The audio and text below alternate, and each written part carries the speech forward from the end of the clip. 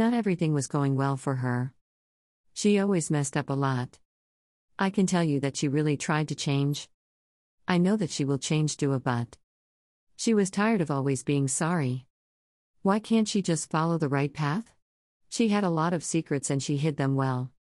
At least that's what she thought. She tried to pull through. She pretended to have interest in anything and everything. She will pull through though. She was alive but dead.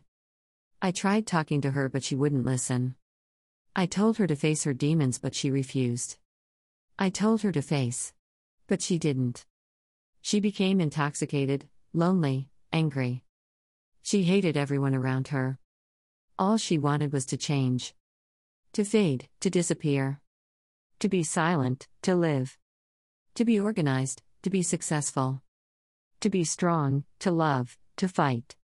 And she did that, maybe.